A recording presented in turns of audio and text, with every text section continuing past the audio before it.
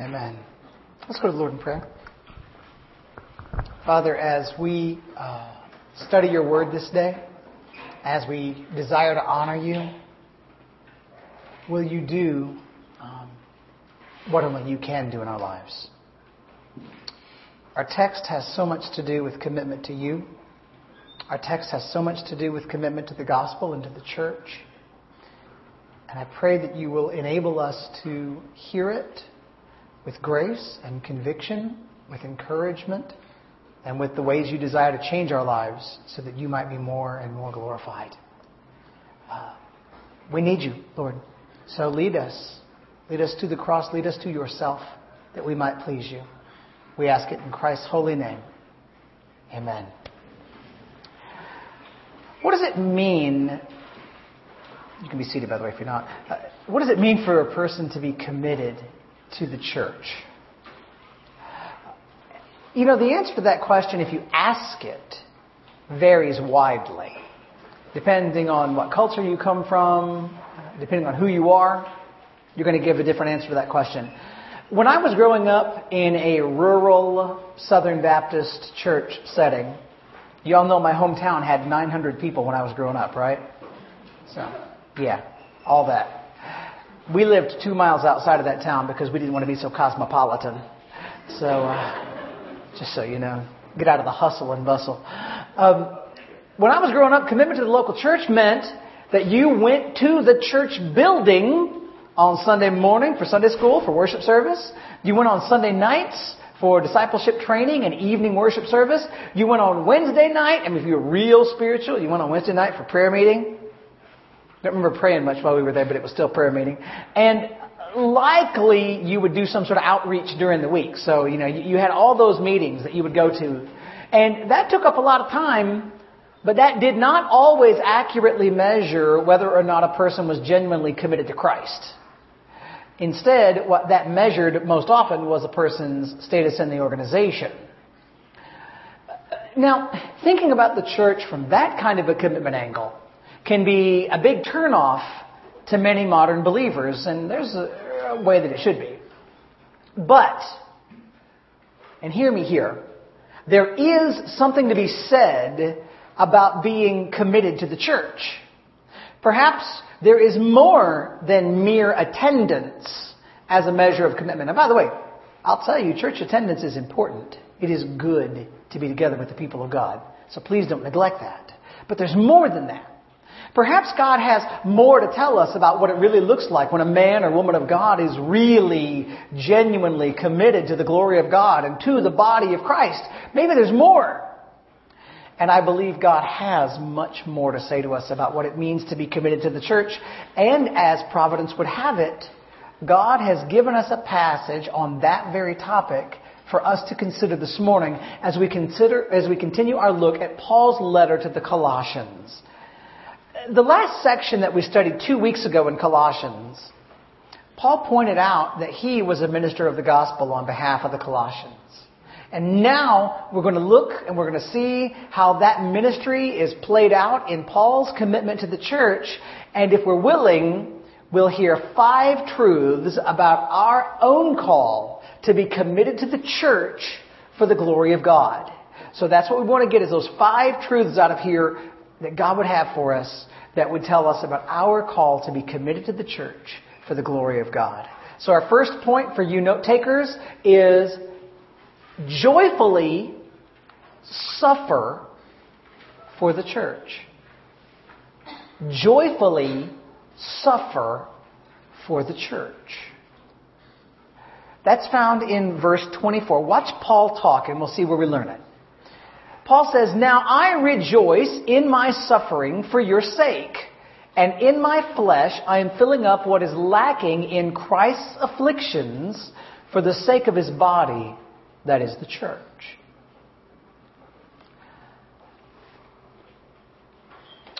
There's some statements that when you make them as a pastor, you believe they deserve to be responded to with an amen. And I hate when pastors tell you that up front. Christians are weird. See, I knew it would come. And I knew it would come. There's really no other way to say it. We think and we act in ways that are different than the way the world thinks and acts. And when we obey the commands of God, we demonstrate to the watching world that there's something more valuable to us than the supposed benefits of not obeying God, right? When we value God's glory above the pleasures of sin, we show the universe that God's glory is a higher pleasure. And when we have joy and hope, even in the middle of painful circumstances, we show the world around us that God and God's promise of the life to come is worth more than comfort and security in this life. The Apostle Paul is in a prison cell, writing to the church at Colossae. My best guess is he's sitting in the city of Rome, awaiting his first trial before Caesar, as we see in the book of Acts, as Acts comes to a close. He's been in custody for a long time. He was arrested in Jerusalem, where a mob was looking like they wanted to beat him to death. There was a scheme launched to have Paul murdered while being transported as a prisoner from one city to another. He was left in jail by rulers who wanted to use him as a political bargaining chip. And when Paul saw that there was no justice for him under the Roman system, he, as a legal Roman citizen, appealed to Caesar, guaranteeing him a trial in Rome before the emperor, who, by the way, was no friend to Christians. On the way to his trial, Paul experienced a shipwreck and a snake bite before he spent more than 2 years in Rome awaiting his trial. What does Paul have to say about these experiences? He says, I rejoice in my suffering for your sake. What?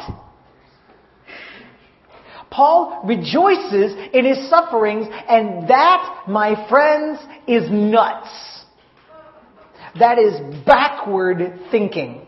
That is backward living. And it is precisely the kind of thinking and living that Christians do. As Paul considers the fact that he is suffering for the sake of the gospel and for the good of the church, he rejoices, he celebrates his hardships because of the way in which those hardships glorify God and they grow the body of Christ. Now, how is Paul suffering for the Colossians' sake? Paul is in prison for preaching the message of Jesus. It was preaching like what Paul did that brought the grace of God to a man named Epaphras, who in turn took the gospel to Colossae. So in a very simple sense, Paul was suffering because he was doing what it took for the Colossians to have heard the gospel in the first place. And talking about his joy and in suffering for the sake of the church, Paul adds a really weird statement here in verse 24. He says, and in my flesh I am filling up what is lacking in Christ's afflictions for the sake of his body, that is the church. For certain, Paul is not saying that there was anything lacking in the sacrifice of Jesus. Jesus' atoning work, his suffering on behalf of the people that he would rescue was perfect. Nothing could be added to the work of Jesus. Jesus paid it all. All to him we owe, right? Paul's language in much clearer passages than this one make it plain that nobody can or nobody needs to add anything to complete the saving work of Jesus. And anybody that tells you that you are saved by grace through faith in Jesus plus anything else is missing the biblical boat. But Paul uses an interesting Greek word here when he talks about filling up what was lacking in Christ's afflictions. That word afflictions is not a Greek word that's used for sacrificial suffering. Instead, it's a word that is often translated as pressure or tribulation. So what many commentators argue for, and I would agree, is that Paul is here pointing out something about this age of the church. These, what the Bible calls the last days, which has been a lot of days. And about the fact that we are the representatives of Christ here on earth. Jesus is not physically standing among us. So the world that wants to persecute Jesus, the world that hates Jesus, can't do so. But for the time being, during this season of tribulation, the devil and the world oppose, instead of Christ personally, they oppose the servants of Christ because of their hatred of the Son of God. And that's how Paul and other Christians may fill up the afflictions that Christ cannot suffer. So when we suffer for Jesus, we fill up those afflictions too. Listen to some of the other ways Paul talks about his and our sufferings as part of Christ's sufferings. In 2 Corinthians 1:5, he says, "For as we share abundantly in Christ's sufferings, so through Christ we share abundantly in comfort too."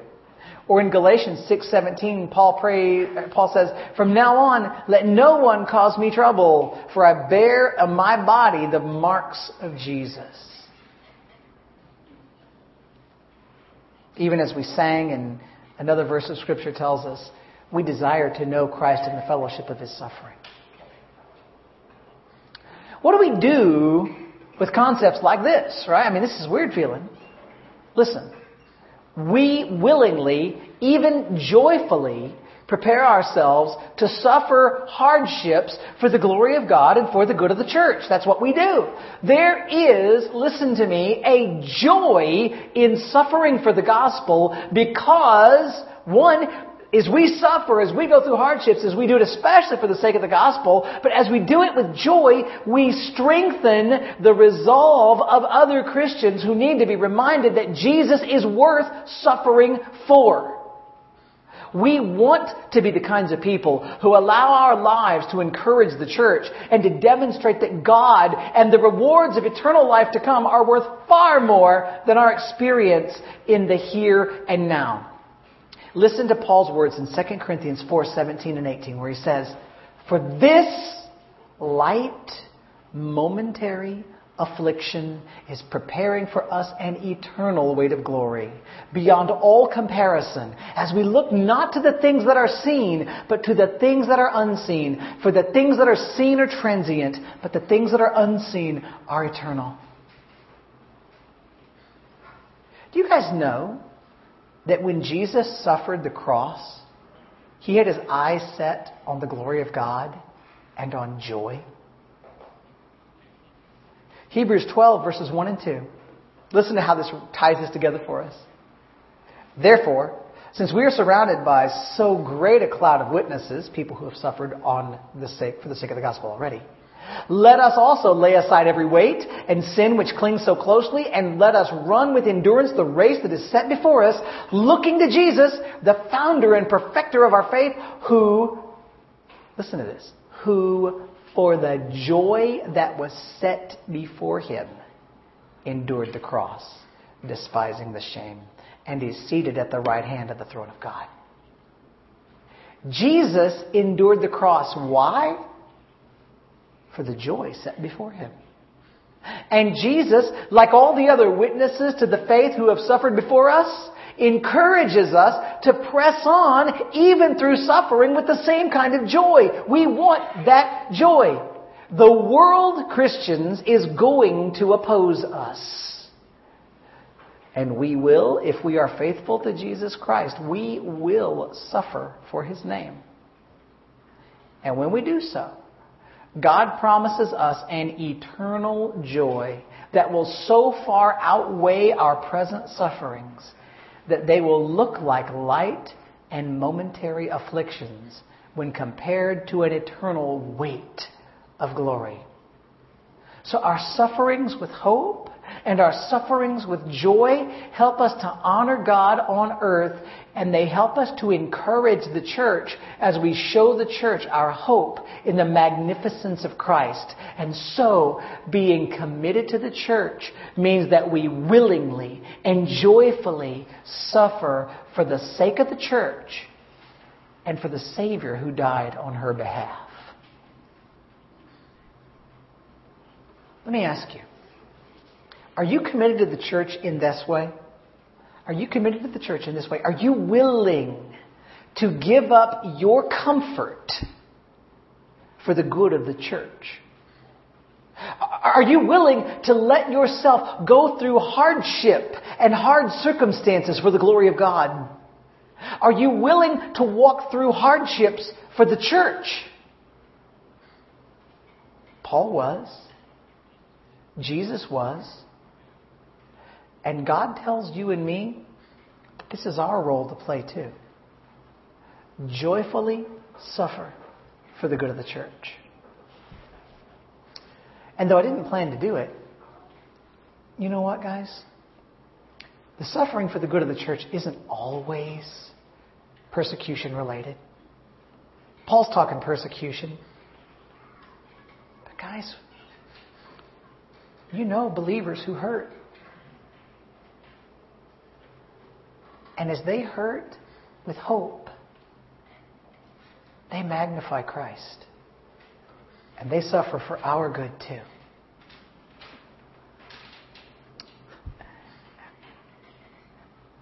I know a lady from back in Columbia, Illinois, who has been battling cancer. And her name's Wanda. And you know what she's done? She has battled with joy.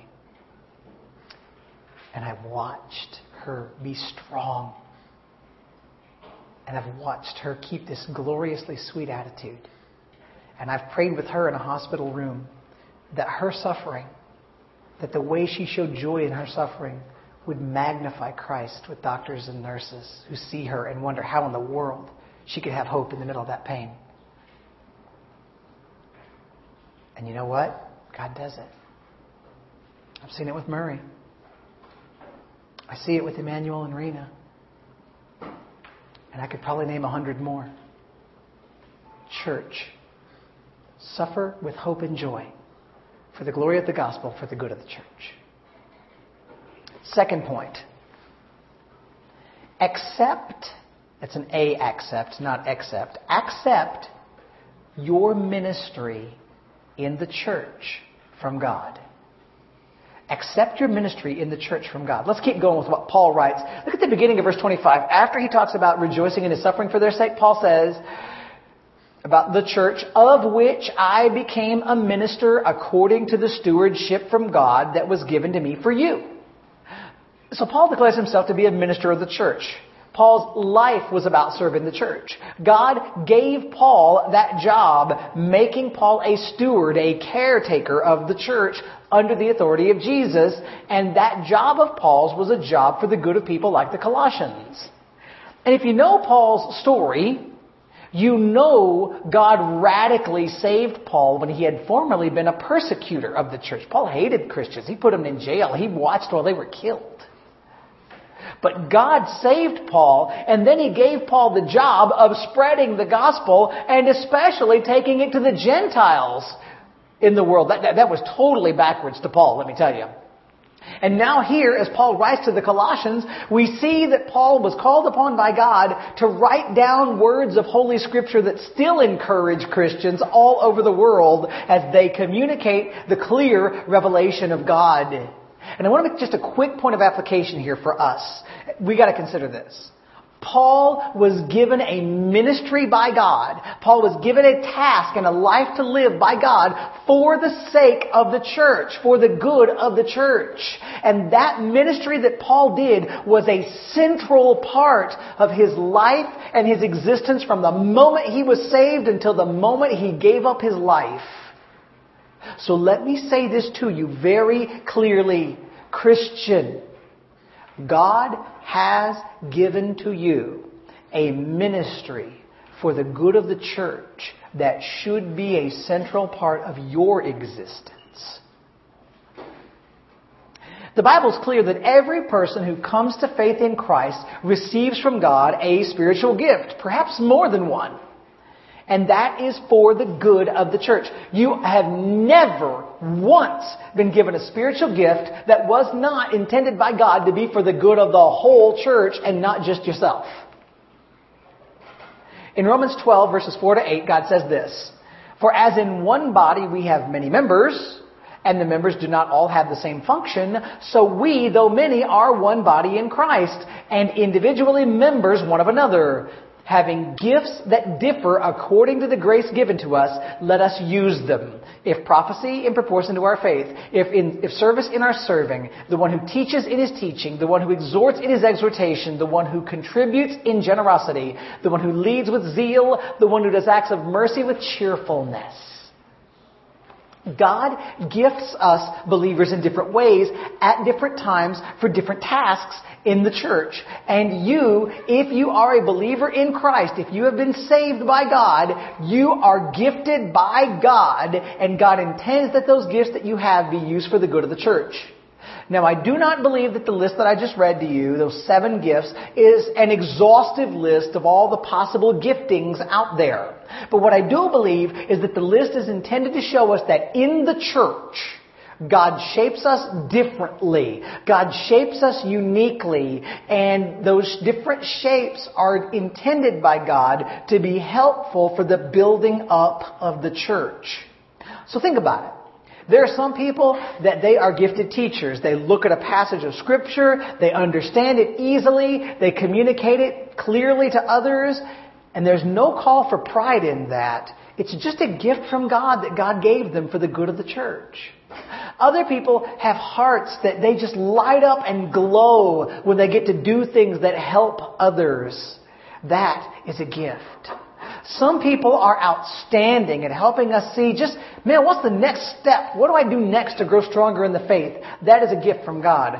Some people love to help and to care for hurting people or to give to those in need. These are gifts given to them by God. The point is, God made you. And if you're a Christian, God has gifted you with an intent that you use the way He's gifted you for the good of the church. Now, it may or may not be preaching. For some of you men here, the idea of doing what I'm doing right now is not something that would bring you joy. That's okay. God didn't call us all to do this. There are things, though, that you can do that I could never do. And that's the beauty of God putting us together as a body. Maybe God shaped you to be more of a helper, more of someone who lends a helping hand. Maybe it's someone who really does care for hurting. It may be that God gifted you to encourage others toward growth. It may be that God has shaped you as the kind of person that you just open up your home and you welcome people into a safe and loving place. It might be any number of things that God may have done in your life. But know this, God has gifted you. And it is your job for the glory of Christ to use your gifts for the good of the church. Now, let's get real technical. How do you find out what your gifts are? Now, I know pastors who right now would give you a handout of a little 35 question checklist that when you're done you can identify your gifts. Hate those tests. Hate them. You want to know how to find out what your gifts are? This is hard, so this is big and technical. You ready? Serve. Just do something for heaven's sake. Do it in the church. Help. Try things. Just try to do things that we do as a body. Talk to other believers. Especially the elders, by the way. Think about and ask, what is it that I'm good at? What is it you do that helps others? What is it that is hard for some people to do but comes naturally to you, especially as it comes to spiritual life? What type of service or work in the church do you actually enjoy doing? What kind of helping in the church do you do that other people say, man, that is a blessing? If you put those things together and you keep trying stuff, you're going to figure out the gifting and the ministry that God has prepared for you. And let me just say this to you, again, not in my notes, but just something worthy of note. You're not going to hate it. There are going to be ways that you serve you just love doing.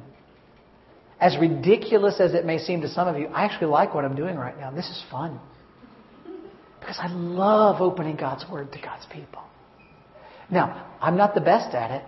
There are people that are better. There are guys that are a ton smarter. And I'm going to mess things up. From time to time. Hopefully it's not that often, but you never know. But you know what? I knew that this was a gifting and a calling because I tried it and it came easily. And by the grace of God, others were blessed by it. What do you do that's like that? Maybe you're just the kind of person that, again, you care, you serve. I know some of you, I could name some of your gifts after only knowing you for a couple months. We got a couple deacons here that are the deakiest deacons you're ever going to find. They just serve and they're exactly right in what they're doing. They just do what they're shaped to do. And they love it. That's glorious. Again, go to family camp and just watch Russ and Sally cook for us. Aren't they just happy? And there's bacon. I don't know if bacon's a spiritual gift, but it's close. It's not an Old Testament spiritual gift, but praise God for the New Testament, right? But what they do when they do that, they love it. They love it. And I could tell you others, but I would embarrass more people than I already have. So, serve. Accept that you have a ministry in the church from God. If you're here, if you're part of this church, you have a job to do here. Find it. And if you don't know what it is, talk to me and we'll pray about it and think about it together, okay? Find a way to make your life about strengthening the church around you. Third point. Proclaim the gospel from God's word in the church. Proclaim the gospel from God's word in the church. Verses 25 to 27.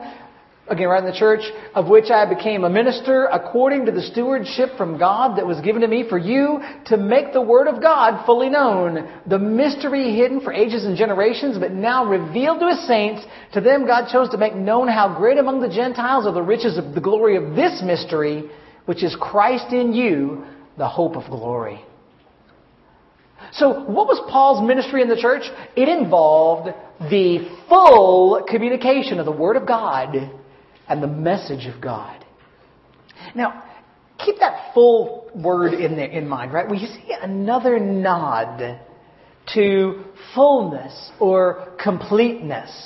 This is going to happen in Colossians a lot. There seem to have been false teachers in and around Colossae who tried to make themselves look more spiritual than others by claiming to have secrets to the fullness of spiritual life. But Paul lets us know, and this is so great, that Paul's job as a minister for the church is to communicate to everyone the fullness of the Word of God. So that means that what Paul does keeps you from needing somebody to give you the secret fullness. Paul says his message is a mystery that was hidden for ages and generations, but which now has been revealed. Now, to understand that, you need to understand the Bible's story. Because the Bible is a flowing story of a particular promise from God that had to be fulfilled. And God chose to fulfill that promise in a way that people didn't originally expect. So, let's preach the whole Bible real quick. The Bible begins with God, perfect and loving, who chose to create the universe in order to display His glory. God made people in His image, the most prominent way for the universe to see God's greatness. By the way, how does it make you feel to think that you are the most prominent way for God to reveal His greatness? That's terrifying is what that is. But the people that God made did not choose to follow God. Instead, deceived by the devil and led astray by their own desires, they rebelled against God. All of us have done the same thing. They tried to throw off God's rule. They tried to be their own masters, and they wanted to be the boss of themselves. And God, at that very point, in the very beginning, could have destroyed His creation. He could have started over. But God had a bigger plan. He hinted toward that plan ever since the first, right after the first sin, but He had it from before the beginning. God made it plain that He was going to send somebody into the world who was going to crush the head of the devil and to be part of making things right between God and the people He made. And what we need to know, what you need to know, is that all of the Old Testament of the Bible, so if you look at a Bible, that whole, 3/4 of it at the beginning, all of that is God repeatedly promising and promising and promising to send this one who would rescue His children. And God working it out. That's what the Old Testament is God promising and then working out that promise so that promise would be fulfilled. Like Abraham, starting in Genesis We see him first in 11 and then we get a story in 12, right? Abraham was a man God chose to help carry the promise. And God said it was going to be through Abraham's family that the rescuer that He's been promising would come. And then God carried the promise through Abraham's son Isaac and through Isaac's son Jacob. And Jacob was the founder of the nation of Israel. And God promised that the rescuer that He's been promising was going to come to the nation of Israel. And at multiple places through all of the Old Testament, it looked like Israel was going to fall apart or rebel against God or be wiped out by people who hated the nation. But God always preserved that nation in one form or another, and He made sure that He could always continue to fulfill His promise of a rescuer to come. And the prophets of the Old Testament kept reminding the people again and again and again that God's promised rescuer was going to come and that He was going to rescue and rule over God's people.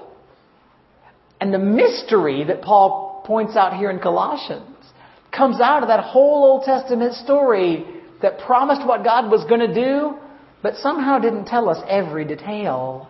You see, because part of the mystery is the fact that God's promise of a rescuer was not going to start out with some big, mighty, powerful earthly king coming to arise and rule Israel and overthrow all the other governments of the world and live and rule the world forever. That wasn't how the promise was going to originally be fulfilled. No, God's promised rescuer was coming to earth first to die as a sacrifice for the sins of every single person God would ever forgive. God's rescuer would die and rise from the grave and live forever. The mystery is in that. Because the people didn't all see that coming. And the mystery is that the rescuer was going to replace the sacrificial system of the Old Testament by fulfilling it and making it obsolete. And also the mystery is that the rescuer is not going to be for the Jewish nation alone. A lot of people thought, man, He must be just for us. He's just going to make us important and everybody else is going to be under us. But God said, no, that's not what I'm doing. The promised one is not only going to love and rescue Israel. No, the rescuer is going to bring people from all nations into God's chosen family. No matter who you are, no matter where you're from, God's rescuer can rescue you. That was a mystery that they didn't understand in the Old Testament. And to add more to the mystery, the rescuer is then going to make His home in the hearts of the people He rescues.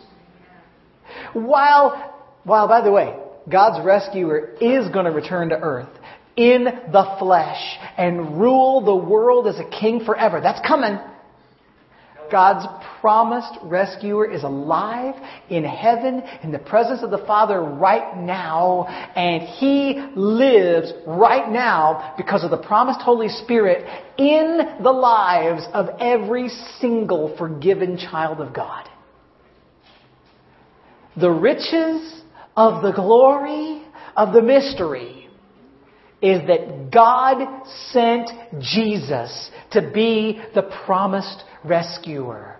Jesus is God in the flesh, not merely a man. Jesus is going to return to this earth as King, but Jesus is also the only way that any of us could ever be forgiven by God. And Jesus is willing to forgive everybody who turns from their sin and turns to Him in faith. And Jesus lives in the lives of everyone who comes to Him because He places His Holy Spirit in them. The rescuing work of Jesus and the presence of the Holy Spirit, that is our hope of glory. That is our hope for our souls forever. And for anybody who would ever believe in Him, no matter where we came from, we have hope because this mystery is revealed in the person and work of Jesus. Amen. That's pretty good, isn't it? By the way, that's the whole Bible. You think if I could do the whole Bible that fast, these sermons would be shorter. What do we do? What do we do with that mystery now revealed? Listen to me. If you have not been rescued by Jesus, or if you're not sure that you've been rescued by Jesus and forgiven of your sins, the response for you has to here be that you understand you need to be rescued. You have rebelled against God just like I've rebelled against God. You need someone to rescue you because you cannot rescue yourself, and Jesus came to do it. You need to decide that you would rather follow God than oppose God. You need to surrender your life to God and believe that Jesus died to pay for your sins, that He rose from the dead, and that He's going to come back and rule again. And ask Jesus, please, Jesus, make me into a child of God and help me follow you.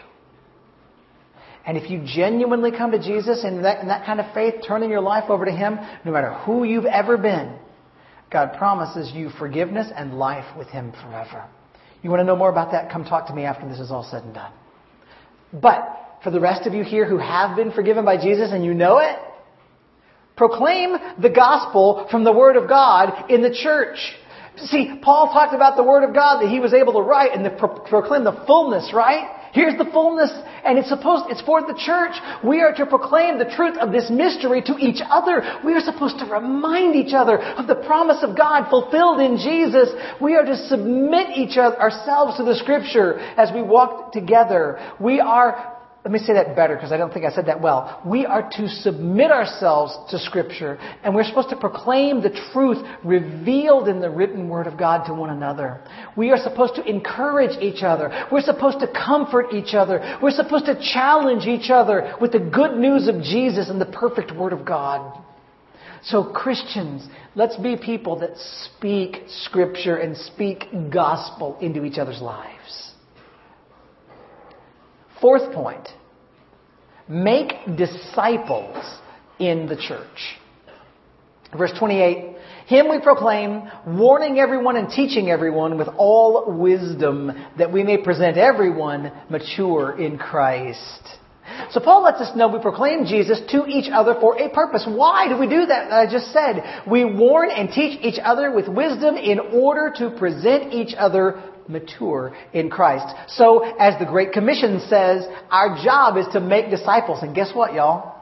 We make disciples right here with each other, besides making disciples in the world. We do both. In proclaiming the truth of Christ, what do? We warn each other and teach each other. Those two terms are really two sides of the same coin, sort of a negative and a positive, right? Warning. Have you guys ever heard somebody talk about being committed to nouthetic counseling? That word for warn there is the Greek word that word nouthetic comes from. And it means to admonish. We warn each other. We caution each other against doing things that are wrong. If you see a fellow Christian making bad decisions or developing bad habits, you warn them. You care enough to say, hey, I think you need to watch this. When you hear fellow believers expressing unbiblical thoughts, you help correct them. Now, you never do this with harshness. You never do this with cruelty. You never do this with arrogance. You don't belittle people when you correct them. And I've seen some evidence of that this week. Not among you, nobody here, but I've just been reminded of how rough some Christians can be and how full of themselves they can be when they think they're right. Don't do that. But do warn. Do caution. You do it with wisdom and gentleness for the glory of God and the good of the church. And you also teach. This is sort of the positive side, right? If warning is one side, instructing and teaching is the other side of the coin. We communicate truth so that we help each other know Christ better and follow God's Word more faithfully. I mean, look, there's stuff that I know that you need to know. There's stuff you know that I need to know. We need to teach each other. And by the way, do not be an unteachable person, please, Christians. None of you know enough doctrine. I don't. So we need to be teaching. And by the way, none of us know enough practical ways to live out that doctrine. So let's be sure that we're teachable. The whole point of all of this is that why? Why do we do this? Because we want to present one another to Christ as mature believers. We work together to help make each other into disciples of Jesus. We sacrifice the ease of living lives that are self-focused. We sacrifice the ease of never having to rub up against somebody else.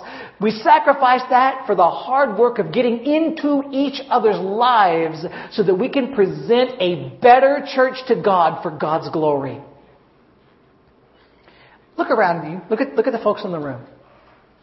If you're part of this church, it's your job, look at the people, even the funny looking ones, and think to yourself, my job in the church is to help present that person, those people I'm looking at, I want to present them as a better gift to God than they even are now. And I want them to help shape me so that I will be a better gift to God than I am now. Now, you can't do that if you're not ready to be committed to the church. If you really want to honor God by helping others be disciples of Christ, you're going to do it in the church. The church is the vehicle through which God intends to grow us into disciples as we study God's Word together and encourage each other and confront each other and forgive each other and help each other. We do that and we make disciples for the glory of God. It happens as we live life together, which, by the way, that's what biblical fellowship is. Life together in Christ. So even now, ask God, God, how would you have me show my commitment to the church? How would you have me join you in the making of disciples? And let's do the last point. And this is fast, so if you're concerned, it's going to be okay. Fifth point. Work hard in God's strength for the church. Verse 29. For this I toil, struggling with all His energy that He powerfully works within me. So we're wrapping up here, and that verse is, can you hear the repetition in it? I toil, I struggle with all His energy that He works powerfully. We can summarize this. Paul works hard. There's no laziness in what we know about the life of Paul, right? He works hard. He agonizes. He works hard with all the energy that God gives him. He works hard for the glory of God. He works hard for the good of the church. And that's what God calls you and me to do as well. To work hard for the glory of God and the good of the church. And we don't have to unpack any more of this. We just have to know that God calls you, if you are a believer, to be committed to the church. He calls you to joyfully suffer for the church. He calls you to accept your ministry in the church for His glory. He calls you to proclaim the gospel from His word in the church. He calls you to make disciples of others in the church. And none of us will do these things if we're not willing to work hard in God's strength for the church. God gives the strength. God accomplishes the work. But we are commanded by Him to work and to do the things He's called us to in order to demonstrate His glory here on earth. So as we close, can I ask you, Christians, are you committed to the church for the glory of God? What would it look like for you to better be committed to the church? Where do you need to grow? Is God calling you to be willing to suffer? Is God calling you to give up more of your comforts for His glory? Is God calling you to find out how He has gifted you and to accept your ministry in the church? Is God calling you to know and love the gospel better so you can proclaim it right here in the church and you can proclaim it out in the world? Is God calling you to open your life more to others in the church and to get further into each other's lives so you can help in the process of making disciples for the glory of Christ? Is God just telling you He wants you to work hard in His power to accomplish His will for His glory? Whatever He's calling you to, He's going to empower you to obey.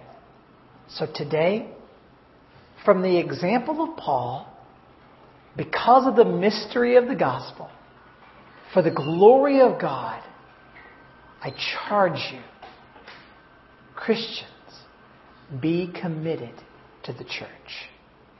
Let's bow together in prayer.